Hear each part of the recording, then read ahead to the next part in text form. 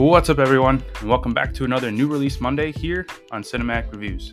You can find this episode and all the other new releases on Anchor, Spotify, and Apple Podcasts. Today, I take a trip to Hogwarts to give my thoughts on Fantastic Beasts: The Secrets of Dumbledore. I'm a huge fan of Harry Potter, so I'm really excited for today's episode. To get things started, let's talk about some facts.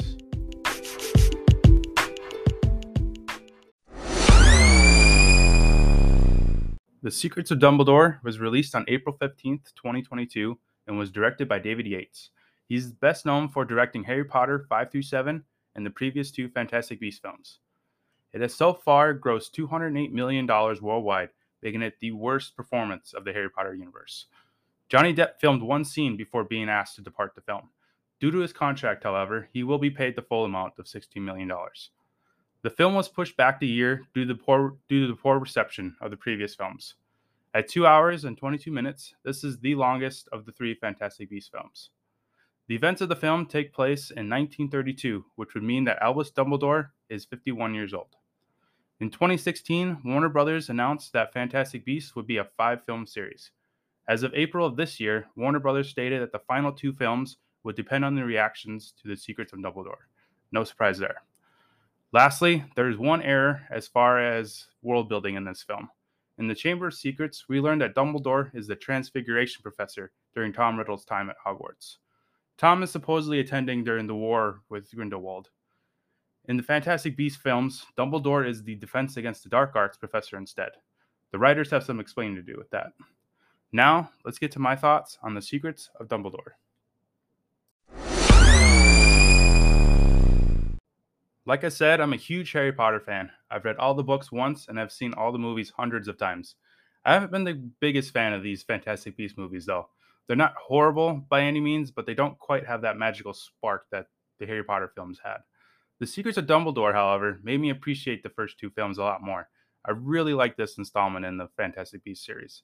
The story was well written, the characters are lovable, especially Jacob. The action was thought out and executed incredibly well, and replacing Depp with Mickelson was an excellent choice. This renewed my faith in the series, and I hope they greenlight the final 2 films so that we can see how it all ends and how it connects to the Harry Potter films. This is definitely one of the darker installments of the franchise. The movie opens up with Credence trying to kill Newt in a dark forest area. This scene set the tone of the film, and it just kept getting darker from there. Mickelson straight up cuts a creature's neck open in order to see the future in its blood. The cave scene when Newt saves his brother Theseus was really dark and violent, with the scorpion crab-looking creatures running around everywhere. It was also a really fun scene, though, as well, because Newt had to walk around like a crab in order to survive. Mads Mikkelsen was awesome as Grindelwald. Nothing against Depp, he's an excellent actor. Mikkelsen just brought something special to the role. It might be the baggage that comes with Depp as well, but I won't get into that whole mess with Amber Heard. I honestly wish Warner Brothers would have casted Mickelson from the start. He did an excellent job with what he was given. Grindelwald seems to be the Voldemort of this series, but he's not quite on that level.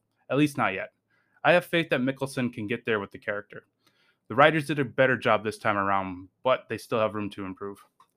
I really enjoyed Jude Law's take on Albus Dumbledore in this universe. His relationship with Grindelwald is interesting and very controversial. I don't mind it at all, and both actors bring their A game in this film. J.K. Rowling has previously stated that Dumbledore is gay, so it shouldn't surprise people that they went that route with Jude Law's take. All his action scenes were awesome, especially his fight with Grindelwald at the end.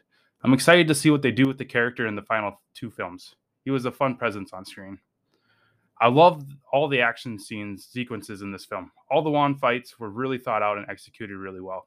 My favorite would have to be the fight with Jacob against Grindelwald's followers at the dinner. I'm a sucker for the slow motion stuff, so this fight was right up my alley. The fight between Dumbledore and Grindelwald at the end would be a close second. The choreography was great, and the special effects were incredible. I actually got some goosebumps during it, especially when the amazing music kicked in. I love the music in this film.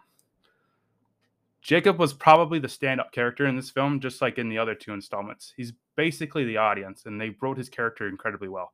He acted exactly how any of us would act if we were in this universe.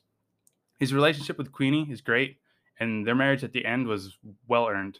Giving him a wand finally was perfect and a lot of fun for the viewers as well. I only had a couple negatives, surprisingly. The first is the Credence character.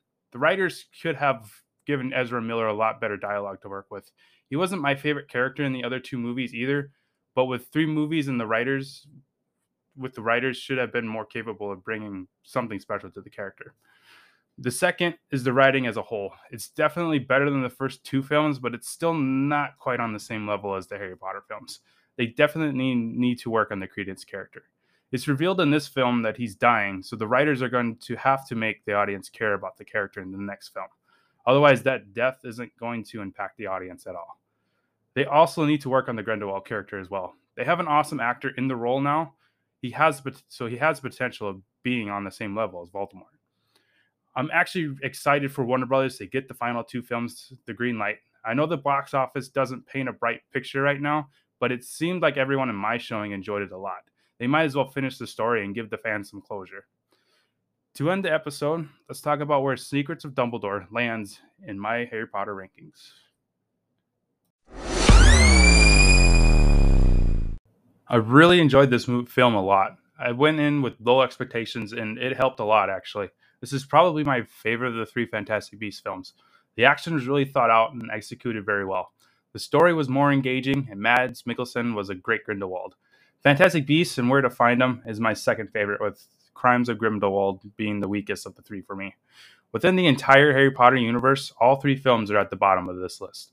Secrets of Dumbledore takes the number 9 spot, Where to Find Them takes the 10th spot, and Crimes of Grindelwald takes last at number 11. You can find the rest of the Harry Potter rankings on Letterboxd under Cinematic Reviews.